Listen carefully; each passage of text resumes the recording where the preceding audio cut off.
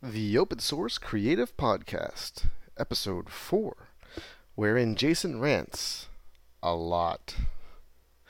This is the Open Source Creative Podcast, a podcast where I ramble on about creativity, process, and open source software during my morning commute. This episode, I get a bit ranty, carrying a bit over from last week's episode. It's a talk about a personal pet peeve of mine, the way people describe the computer graphics industry as if it's a single beast that some software, like some open source tools perhaps, aren't capable of producing high quality work in a reasonable amount of time. And I think I do a relatively decent job of refuting that notion, but maybe I just spent the whole time ranting, and that could be entertaining too. At the very least, maybe it drums up a bit of conversation amongst you, my happy handful of listeners. Speaking of conversation, I'd love to hear your thoughts on the whole topic, actually. This topic or any of the other podcasts, or anything new, for that matter. You can make a comment on the podcast section of my website, monsterjavaguns.com/podcast, or you can track me, Jason Van Gumster, down on whatever your favorite social media site is. Just, you can look at my name or Monster Java Guns and tell me what you think there. Alright, enough of this gross self-promotion. Here's the episode. Oh, we're going to toast marshmallows, are we? Could be.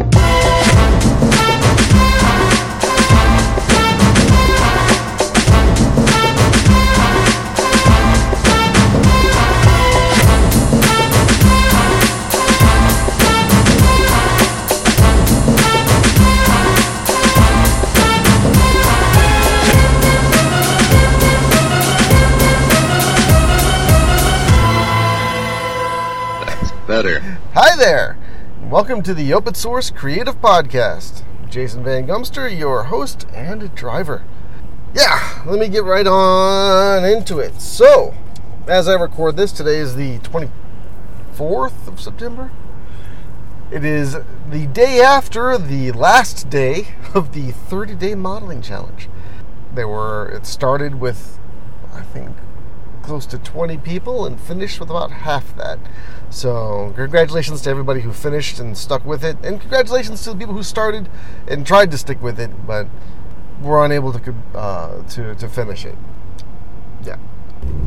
What else do we have here? Oh, you hear that?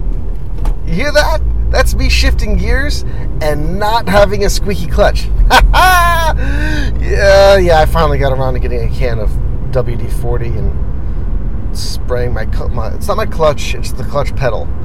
And so now that I've fixed that, you will have squeak free podcasts henceforth. I know everybody's very happy to hear about that. Now let's talk about some new stuff. A lot of the news I have today is kind of mostly Blender centric, so I'll hit all that last. Let's do the non-Blender things. Let's see here. Well, as far as I can tell, there's only one non-Blender thing. That is that the GIMP magazine is now accepting submissions. So if you have tutorials or articles or something that are related to GIMP and you want them to go on GIMP magazine, you can get that added there. I'll get the URL and everything for that in the show notes. I think it's gimpmagazine.org, but if it's not, then I'm going to cut that out and edit it so you can't hear me say it wrong. And there's one other GIMP related thing. I stumbled across it. It's not necessarily news, but it's kind of a cool technique. If you go, there's a woodcut technique that uses the Gmic GIMP plugin, as well as a couple other sort of standard GIMP filters and process behaviors that are pretty cool. It gets a sort of a woodcut, head cut kind of look. But Pat David has that on as a tutorial on his page, and it's a very extensive tutorial. So you'll spend some time working your way through it. But it's very well written, and it's a pretty cool technique. So it's worth taking a look at. Actually, it reminds me a bit of what you can do with another program called ZebraTrace. ZebraTrace is specifically for doing a visual effect that they call it, the developer of ZebraTrace calls it a guillage effect. Technically, he's correct, but it's closer to what an engraver would call a rasterization technique, which is basically the effect of taking a image input, grayscale of course, and running a pattern of line work over that, and then on the darker parts of the image the lines are thicker, and then the lighter parts of the image the lines are thinner, so you get this kind of, it's a black and white image, and you get this cool effect. It's kind of like Pat David's tutorial. The difference is that ZebraTrace will output SVGs, which is kind of nice if you need vector output. Now, bear in mind that if you go too crazy, these SVGs can be very large, and Inkscape, I won't say Inkscape will choke on them, but you better have a pretty hefty processor to handle them, is all I'm going to say. Okay, so other news. If you go to code.blender.org, there's a really good, that's the Blender developer blog, there's a really good article there by Sci-Fi. The developer's name, I think, is Anthony, I'm going to murder your name, I'm so sorry. If I could read it in front of me, I would be able to pronounce it properly, but I'm reading and driving is probably not the wisest of the things, so, but he's got a really good article on the state of the Blender 3D viewport and the steps and measures that are necessary to upgrade it and modernize it so that it has, it's more performant, it behaves more responsively and snappily, and all the fun things that we really want it to. So go ahead and take a read of that. It's a little technical, but it's worth having a read if you're interested in seeing where the development of Blender is going to be going. Speaking of the development of Blender, the release candidate for Blender 2.72 is, I think the release candidate is out already, or it will be out by the time this podcast posts. So if you're a Blender user, if you're a 3D software person, go ahead and go download the release candidate, test it out, and if you find a bug, report it! Please report your bugs.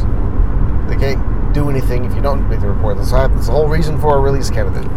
So, do that, go there, be awesome. In the same vein as the GIMP magazine call for submissions, Blender Art Magazine. Now this isn't exactly news, but it's worth mentioning because the deadline for it is coming up at the beginning of October. The Blender Art Magazine got their call for content, and I believe the call for content for their for volume 46 relates to fan art. So it should be a really fun thing. So if you're doing any sort of fan art with Blender, write up an article, make some art, and send it up to the good folks over there at Blender Art Magazine. They do good work, so it's worth providing them with content, and of course reading it once it's out. Oh, and I guess I'll do a hat tip towards this one. Andrew Price did a recent podcast on his podcast. Recently talked about what he was referring to as the Blender disease, what some folks will call featureitis. I'll say that the title of the podcast is painfully clickbaity, and that it hurts to read the title of it. So I'm not gonna go into that. But he does bring up a couple of cool points that are worth going on. And the biggest thing, though, the biggest takeaway on that is the notion of the Blender Development Fund, because what it comes down to is volunteer developers only work on fun things. It's very rare to find a volunteer developer that's going to do bug fixes exclusively, or a patch review exclusively, or minor improvements. Volunteers are going to work on the things that interest them the most, and it's usually not those painful, or documentation. Developers and documentation.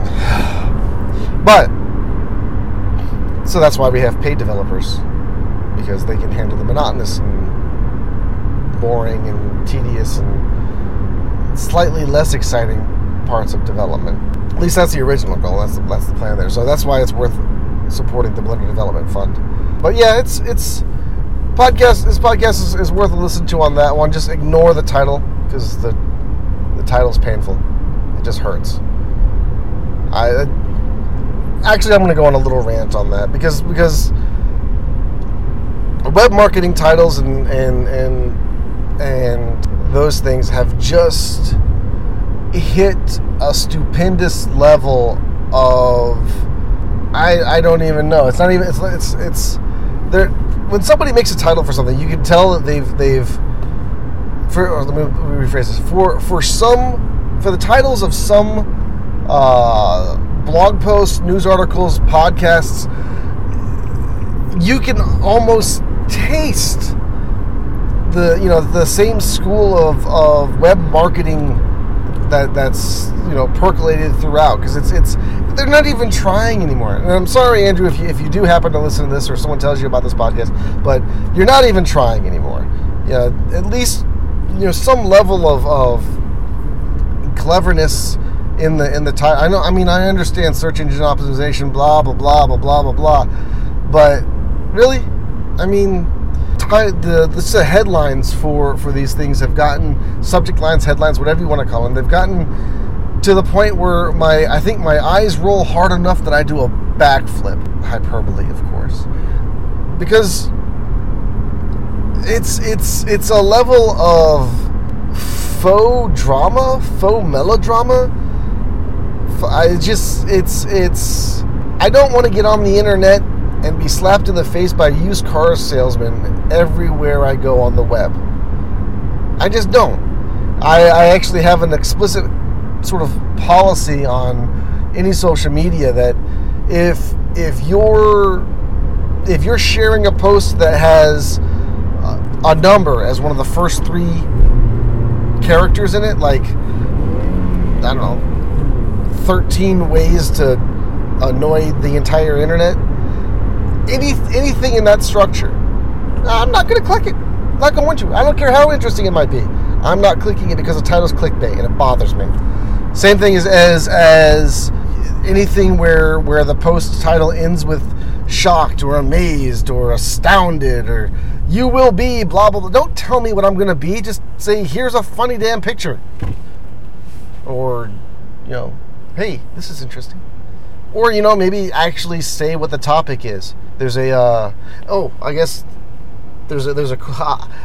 put this in. There's an excellent Twitter account that helps to get around this. Saved you a click, or saved a click. I'll know for sure, but I'll put it in the show notes. But that basically what that Twitter account does is it will retweet or post whatever sort of clickbait ass headline is being posted, and then skip to the end and give you the punchline. And usually it's 2 or 3 words. And if I want to read more and get detailed, I'll click on the article, blah blah blah. But I don't have to, because now I know the answer. And that's the point. Don't give me freaking clickbait. It bothers me. I will not click your stuff. Yes, I know that I contradicted myself, because I did actually listen to Andrew's podcast, but I was going to listen to the podcast anyway. The title I just read when reading it, when it was posted, just it made me almost not want to listen to the podcast. Let's put it that way. So, but then again, I guess I'm not the typical internet user anybody. So take that for what you will. But, alright, so that's my news. That's the news I got. All sorts of Blender-related news specifically, and which is sort of in the same vein, because the topic I want to talk about today is something that I started ranting about in the last podcast, in the last episode, and I had a hard time not really going into it. I probably said the whole mess of it, but whatever. I'm going to repeat it, and if it only takes me a few seconds to repeat it, then this will be a very short podcast, but I have a feeling I'm going to ramble on and on about this. So, what am I talking about? And that's the nature and notion of the computer graphics industry. So, when somebody said, and this is going to definitely be a repeat from last episode, but whatever. When somebody says the computer graphics industry, chances are good, when they say that, they mean the film industry, the television industry, or the video game industry. And that might be more nuanced than that. They might get into like animated film and television, or animated television, or and then video games. But suffice it to say, that's typically what people think when they say the industry. The industry uses this. The industry uses that. Well, no! The industry can't. I mean, the industry is way, way bigger than film and television and video games. And when I say industry at this point, I'm talking the uses and places for computer graphics has found its way into nearly every other industry.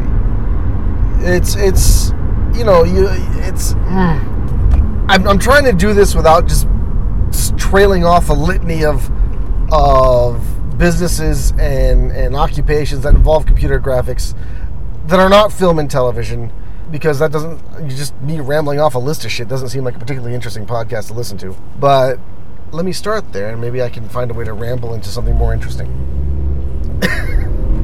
So yeah, I mean, look, you've got, all right, so outside of those three industries, which are gigantic, monumental beasts in themselves, computer graphics use different ways within each of them. I mean, if you have, like, a animator is going to be using different software or different techniques than a visual effects artist, than a motion graphics artist, than a 2D television animator. You're just, even that world, you can't say. And usually this is where this comes up. Somebody's talking about software, and usually this is where, and then somebody's talking about a general software. We'll say 3D software for the time being, right? Someone's talking about that and says, oh, well, what should I use? Well, the industry uses, and then you enter in Maya, Photoshop, Houdini, 3D Studio Max, Cinema 4D.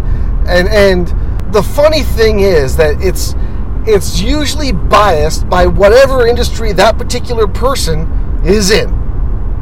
So a visual effects person will say, well, the industry uses Houdini, or a 3D animation person in games will say, well, the industry uses Maya, or Max, depending on if that's a PC shop or not. If you're a professional photographer, industry uses Photoshop. I mean, Photoshop's probably the only one that's absolutely pervasive through everything. But even then, there's a number of other packages that do specific tasks better than Photoshop. So I mean, it's not even that doesn't even no. So that's where it comes up in conversation, and usually what happens is somebody is rattling off software suggestions, and then somebody, maybe I'll raise my hand here a little bit, somebody will say, well, why don't you try this open source package or free software package? Why don't you try Krita or GIMP or MyPaint or Blender or Inkscape? And it's usually when it's done right. I mean, granted, there are zealotous? That's not a word? Yes, I'll say there are zealot type evangelists that are sort of all free software all the time. It's never the wrong solution kind of thing. But when done right, typically it's going to be one of those things like, oh, well, you're interested in vector graphics. Well, why don't you try out Inkscape and then work with it, and if you like it, you can try out other software as well, but at least you have the lowest barrier of entry with free software. And in my personal opinion, though some of the tools are in performance is not where I would like it, but I actually like the interface of Inkscape, for instance. I'm much more happy and comfortable working in Inkscape than I am in Illustrator, than I ever have been in Illustrator. And I've used Illustrator over and over, and it's not comfortable for me. And so that's the other thing. It's a comfort level thing. But I'm digressing into another topic. But so usually that's where this conversation comes up. The conversation comes up when somebody makes a suggestion about a software, and they makes it, say, an open source suggestion, and then the response is, well, the industry doesn't use it. And again, the person saying that is usually biased by whatever facet of whatever business they're involved with, right? They're if they'll generalize across the entire span of businesses and companies and professionals who do and use computer graphics and say nobody uses anything but this, which even saying that is ludicrous, because otherwise, if that were true, then there wouldn't be a market for even the proprietary software, right? I mean, there are obviously software in different industries that dominate, and I went through a list of them. Some of them are just more regularly used, and I'm not going to go into the reasons for that at this point. But to generalize all of the different places that computer graphics get used as one single monolithic industry is a gross mistake. And I mean, here's where my list is going to go. So you've got scientific visualization, architectural visualization, industrial design, banknote design. You've got product visualization. You've got catalog layout design, book layout, print design, all the various facets of print design, commercial print design things. Everything from books to billboards to brochures to multi-page catalog to comics to just to say that there's any one the industry when it comes to computer graphics is grossly myopic, and it's a mistake, and I would dare say it's evidence that you don't know what's going on if you think that there is a singular industry for computer graphics, and that there's one or five sort of always best tools for any given job. You're just wrong. And part of the reason why, at one point in time, the computer there was a more sort of singular computer graphics kind of industry that you could kind of wrap your arms around and say, well, this is what it is. But it's much farther beyond that, and I think a big part of that actually has been because of free and open source software, because these tools are now accessible to everybody and have been for ages. And because these tools have been, that level of access has been there, you have a lot of people who wouldn't normally have a need or have access to these tools using them to make their work or make their business do things better, or at least prettier, because we're talking visual art stuff here. I mean, yeah, this has to be couched a little bit with the fact that there's some hideous things that are done that with, for instance, GIMP and Krita, that you might as well have used MS Paint and called it a day, because there's no backgrounds of art training, I'll say, or art experience either. You don't necessarily need to have training, but an understanding of composition, form, shape, the basic elements of design. There is work that's out there where people don't have that, but usually what happens is someone gets their hands on the tool. They get their hands on GIMP or Blender or Krita, or Inkscape. I keep running through the litany, but they get their hands on whatever software package is whatever tool is gonna suffice whatever need they're looking for, get whatever job they need at hand done, and if they're interested in it, if it sort of tickles that nerve for them, then they'll look for greater knowledge and more information about structure and composition and the elements of design, and even sort of rawer skills like just drawing from life and stuff like that. So I think that, and I mean, you'll have computer graphics professionals. Oh, that's another term that I have a big issue with. Professional. That's not professional. Professional means you make money doing it. That doesn't make it special. That doesn't make it better. It means somebody paid you to do it. And either they paid you to do it because you have convinced them that your work is of sufficient quality that they're willing to pay for it. And sufficient basically means better than they can do in the time that they have available, right? Yes, people who do work in a field professionally for a prolonged amount of time, they do typically produce higher quality work. But the term professional doesn't inherently mean better. But that's I'm getting myself on all sorts of fun rants today. That's another topic. But what I was getting at is that your computer graphics professional might take issue with the fact that I'm defining the computer graphics industry as broadly as I am, because these, the argument being that some personal assistant or secretary or whatever who opens up GIMP to do a quick edit on a photograph or clip art that they're going to put into a PowerPoint presentation, that they're not a computer graphics professional.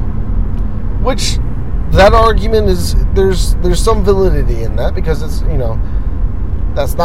that behavior is not necessarily in that person's job description. But that job expands and becomes a position, and it becomes one person in a company, and that one person becomes the graphics person, and that person becomes responsible for logos, for PowerPoint presentations, for graphics and illustrations that go in these presentations, for documentation, for doing basic layout on sales brochures and sales copy. And this happens not just in small companies, but it happens in larger companies too. It's just that person that exhibits that interest in playing with that piece of software to do whatever, oftentimes that grows into their job. And guess what? You were a personal assistant once. Now you're the graphics person. Done! Ha-ha! And now you're part of the industry as far as I'm concerned. And yeah, I think that's sort of the crux of my rant there, is that I don't necessarily want to say don't do something, but don't freaking do it. Don't find yourself being dragged into the path of talking about computer graphics as a single monolithic industry. Be specific when you talk about things. If you want to say the visual effects industry will use Nuke for compositing more often than not, because that just happens to be the market leader currently, right? Or that the visual effects industry is I'm going to keep on visual effects at this point. Visual effects industry is going to use Houdini for a lot of effects. You can speak with specificity about it, because it's just way too broad of a use case, user base set of scenarios for computer graphics now. You can't generalize like that. So when somebody says, and this is sort of my challenge out there, when someone comes to you, because apparently people just randomly walk up to people and start talking about this shit. It's a horrible hypothetical question, but we'll say they're doing this virtually, right? I mean, you see it in forums, you see it on social media, blah, blah, blah, blah, blah. When somebody steps up and says that the industry does X, Y, or Z, or uses X, Y, or Z, or doesn't use blah, blah, blah, blah, blah, ask them which industry. To ask them to be specific. If it's implicit, I mean, don't be an asshole about it. If it's implicit in the conversation, and the whole conversation's based on the 3D animation industry, then yeah, you can sort of be smart about it. You don't have to bring it up and be a douchebag about it. But if somebody's being that level of general, then ask for being more specific, because chances are good they're speaking with a bias based on their own experiences, and not thinking about the greater use for things. And this is specific as well to this is particularly relevant to Blender because it is used in so many different places and ways. It's an artist's tool for 3D, but it gets used not just in TV and film and video games, but it gets used in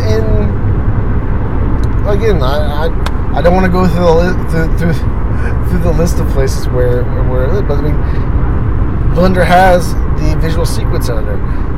Blender has a node-based compositor. Blender has 3D modeling and animation and all of these things, which make it really good for small shops or individuals to get something done, and they don't have to work in a pipeline. And so what happens is Blender gets used in a lot of places where you wouldn't expect it to get used, just because it's a small tool that's highly capable, that does what it needs, that does whatever that person needs to get done. If you need a certain 3D thing that Blender can provide, you might not need the industry top best whatever for that.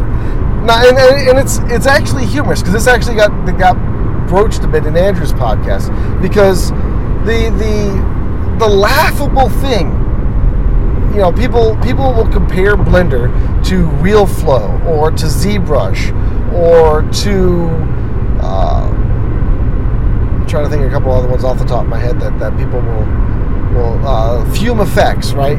They'll talk about Blender's Fluid Simulator in comparison to RealFlow. They'll talk about Blender's sculpting capabilities in comparison to ZBrush. They'll talk about Blender's 3D painting capabilities in comparison to Body Paint and even Photoshop. And while it's true that Blender is, generally speaking, not to the level of those applications, and it's not really a fair comparison to compare the two, it's incredibly interesting, and I would think a compliment to Blender that this general purpose application, this general purpose program, this jack of all trades, master of none, is being compared to these specialist applications. Blender's being compared to sculpting, to ZBrush and Mudbox, which only sculpt, right? They're only modelers and sculptors. Blender's Fluid Simulator is compared to RealFlow. RealFlow just does fluid simulation. Blender does a lot more than fluid simulation. Blender's compositing capabilities have been compared to After Effects and Nuke. And I mean, if your job is compositing, then chances are good, you're going to want to use After Effects and Nuke. If that's the totality of your job in a larger pipeline, then you'll probably want to use an application that's specific to that task, because you won't even need the other features that are in Blender, right? But if your job encompasses more than that, if your job needs to do, I mean, I'm going to even go with the motion tracking. Blender's got a really great motion tracker, and I would actually say on par with some of the commercial offerings as well. I'm a little biased, I know, but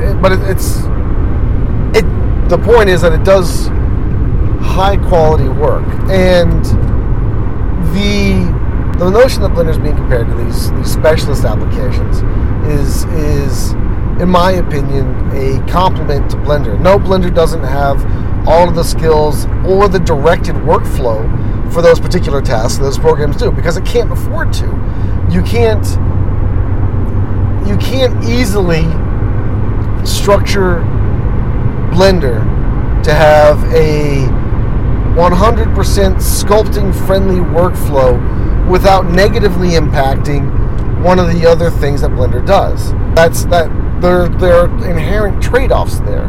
Now, that's not to say you couldn't hack on Blender a little bit, do some Python for the UI, maybe get as deep as the C, but I'm reasonably sure you can do most of this in Python, and really, really massage Blender's interface to be a sculpting only application, you could do that. But then you would do that, and you basically have to say, this is my sculpt version of Blender, right? And these would be my preset, and you would have to do that completely disregarding all the other features that are built into Blender.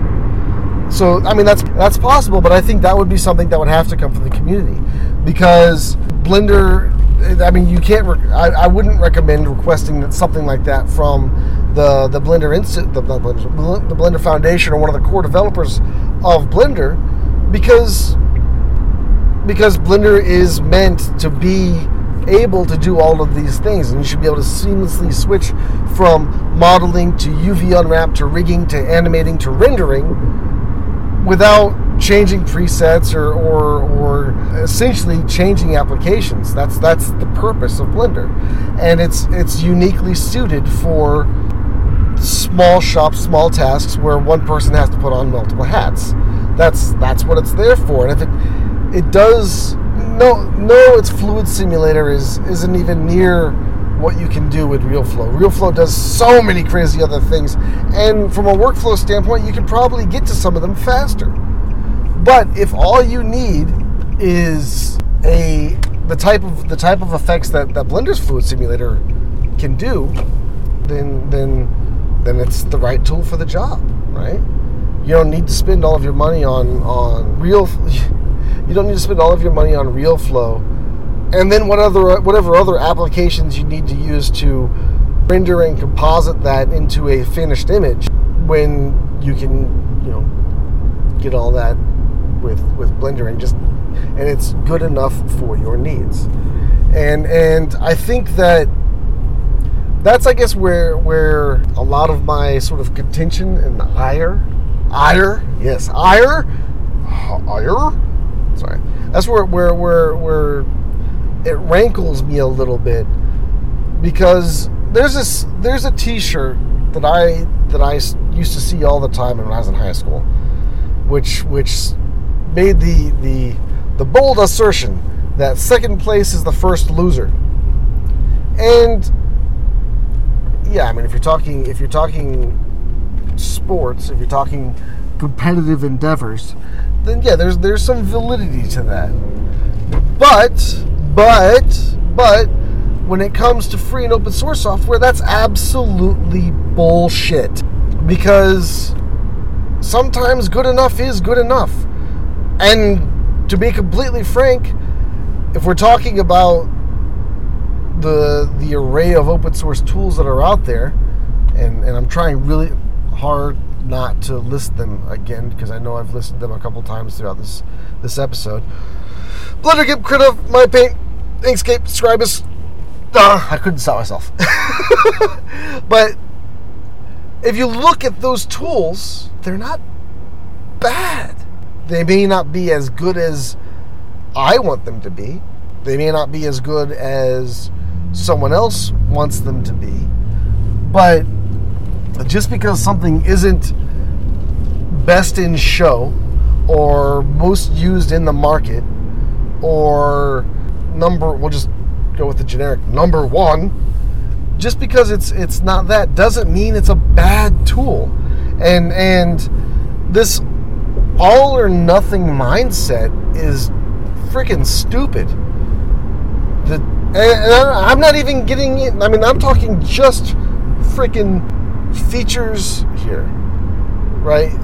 Workflow as well, because I said it earlier, I'm more comfortable using Inkscape than Illustrator. Inkscape doesn't necessarily have all the features that Illustrator does, but I like the workflow of it better. I can commit some form of running mean blasphemy here, but I like the Blender workflow. I like the way Blender works. It feels comfortable to me. There haven't been many other 3D software packages that I feel I can use them. I've used them. I've done work in many of them, and there aren't many, save Softimage, rest in peace. There aren't many that I'm as comfortable working in as Blender. Blender has a way that just meshes with my brain, the way it works. And some of that's learned over experience, and some of it just makes sense to me, and I feel comfortable with it. And so there's a level of features that are of the quality that are sufficient for whatever job you have at hand. Because if I'm going to bring this back up, but if you're making flyers for a garage sale, you're not going to need Houdini. And if you use Houdini, nobody's going to fucking notice. And also, it's probably the wrong tool for the job. But if you're doing little one-offs like that, it's sometimes good enough is good enough.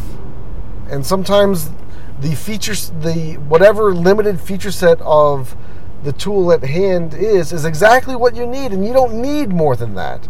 I can't tell you how many people have these giant beastly gamer computers that they use for checking their email and going on the internet, right?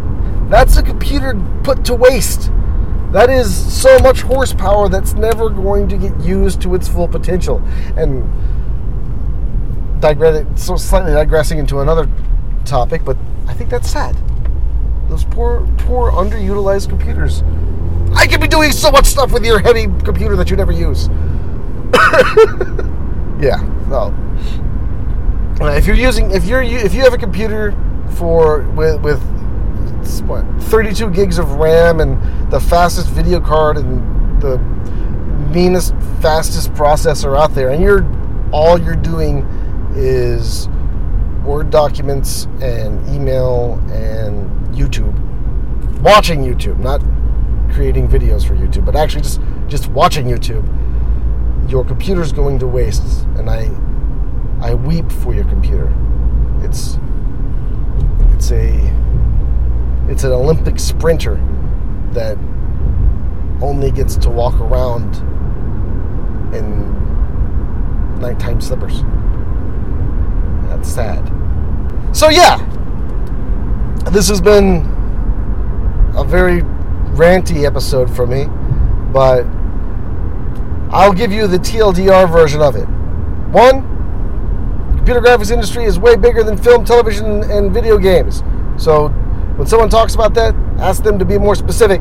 And 2, free software is good. It does good stuff. The free software solutions that are out there are more than adequate and are of, I'm not even going to say, let me back up. I'm not even going to say they're of sufficient quality. I'm not going to,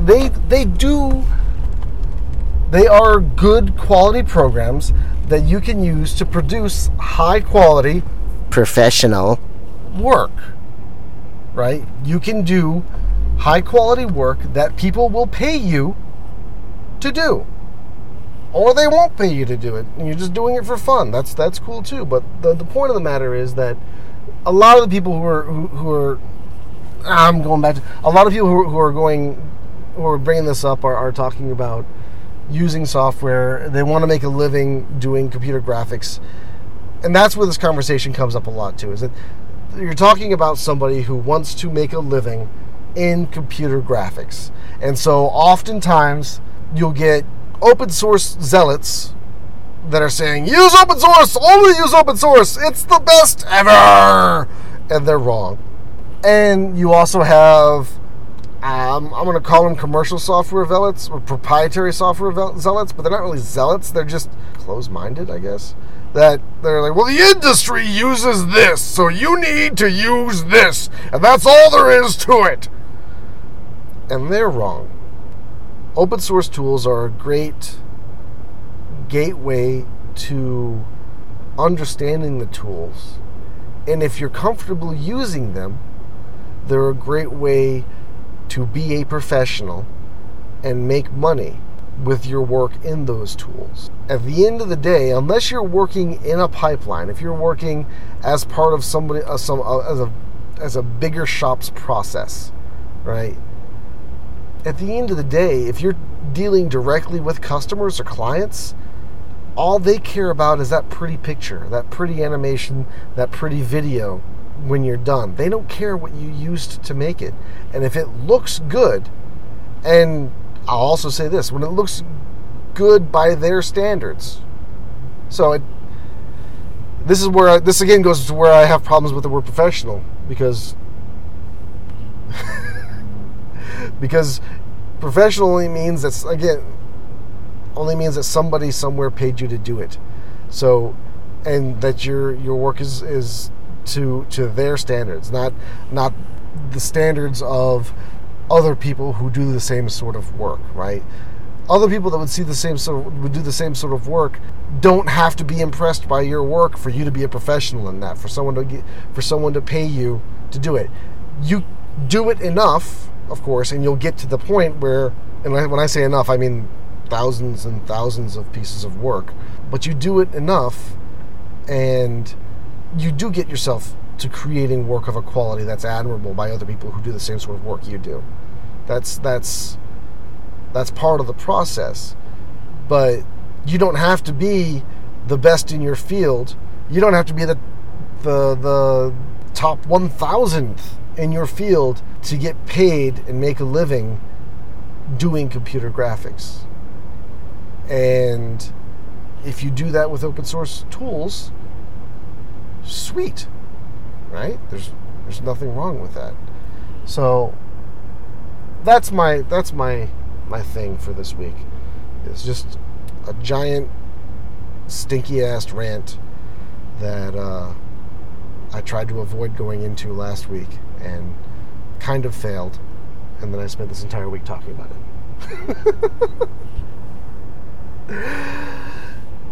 Yeah. So I'm going to quit there, and because I just showed up to work. I'll talk to you guys later.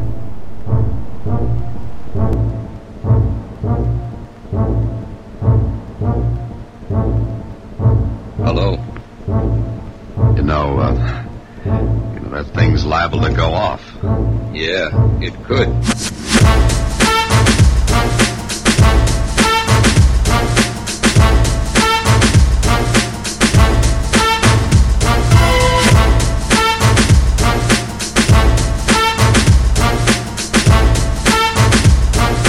Not so fast, sweetheart.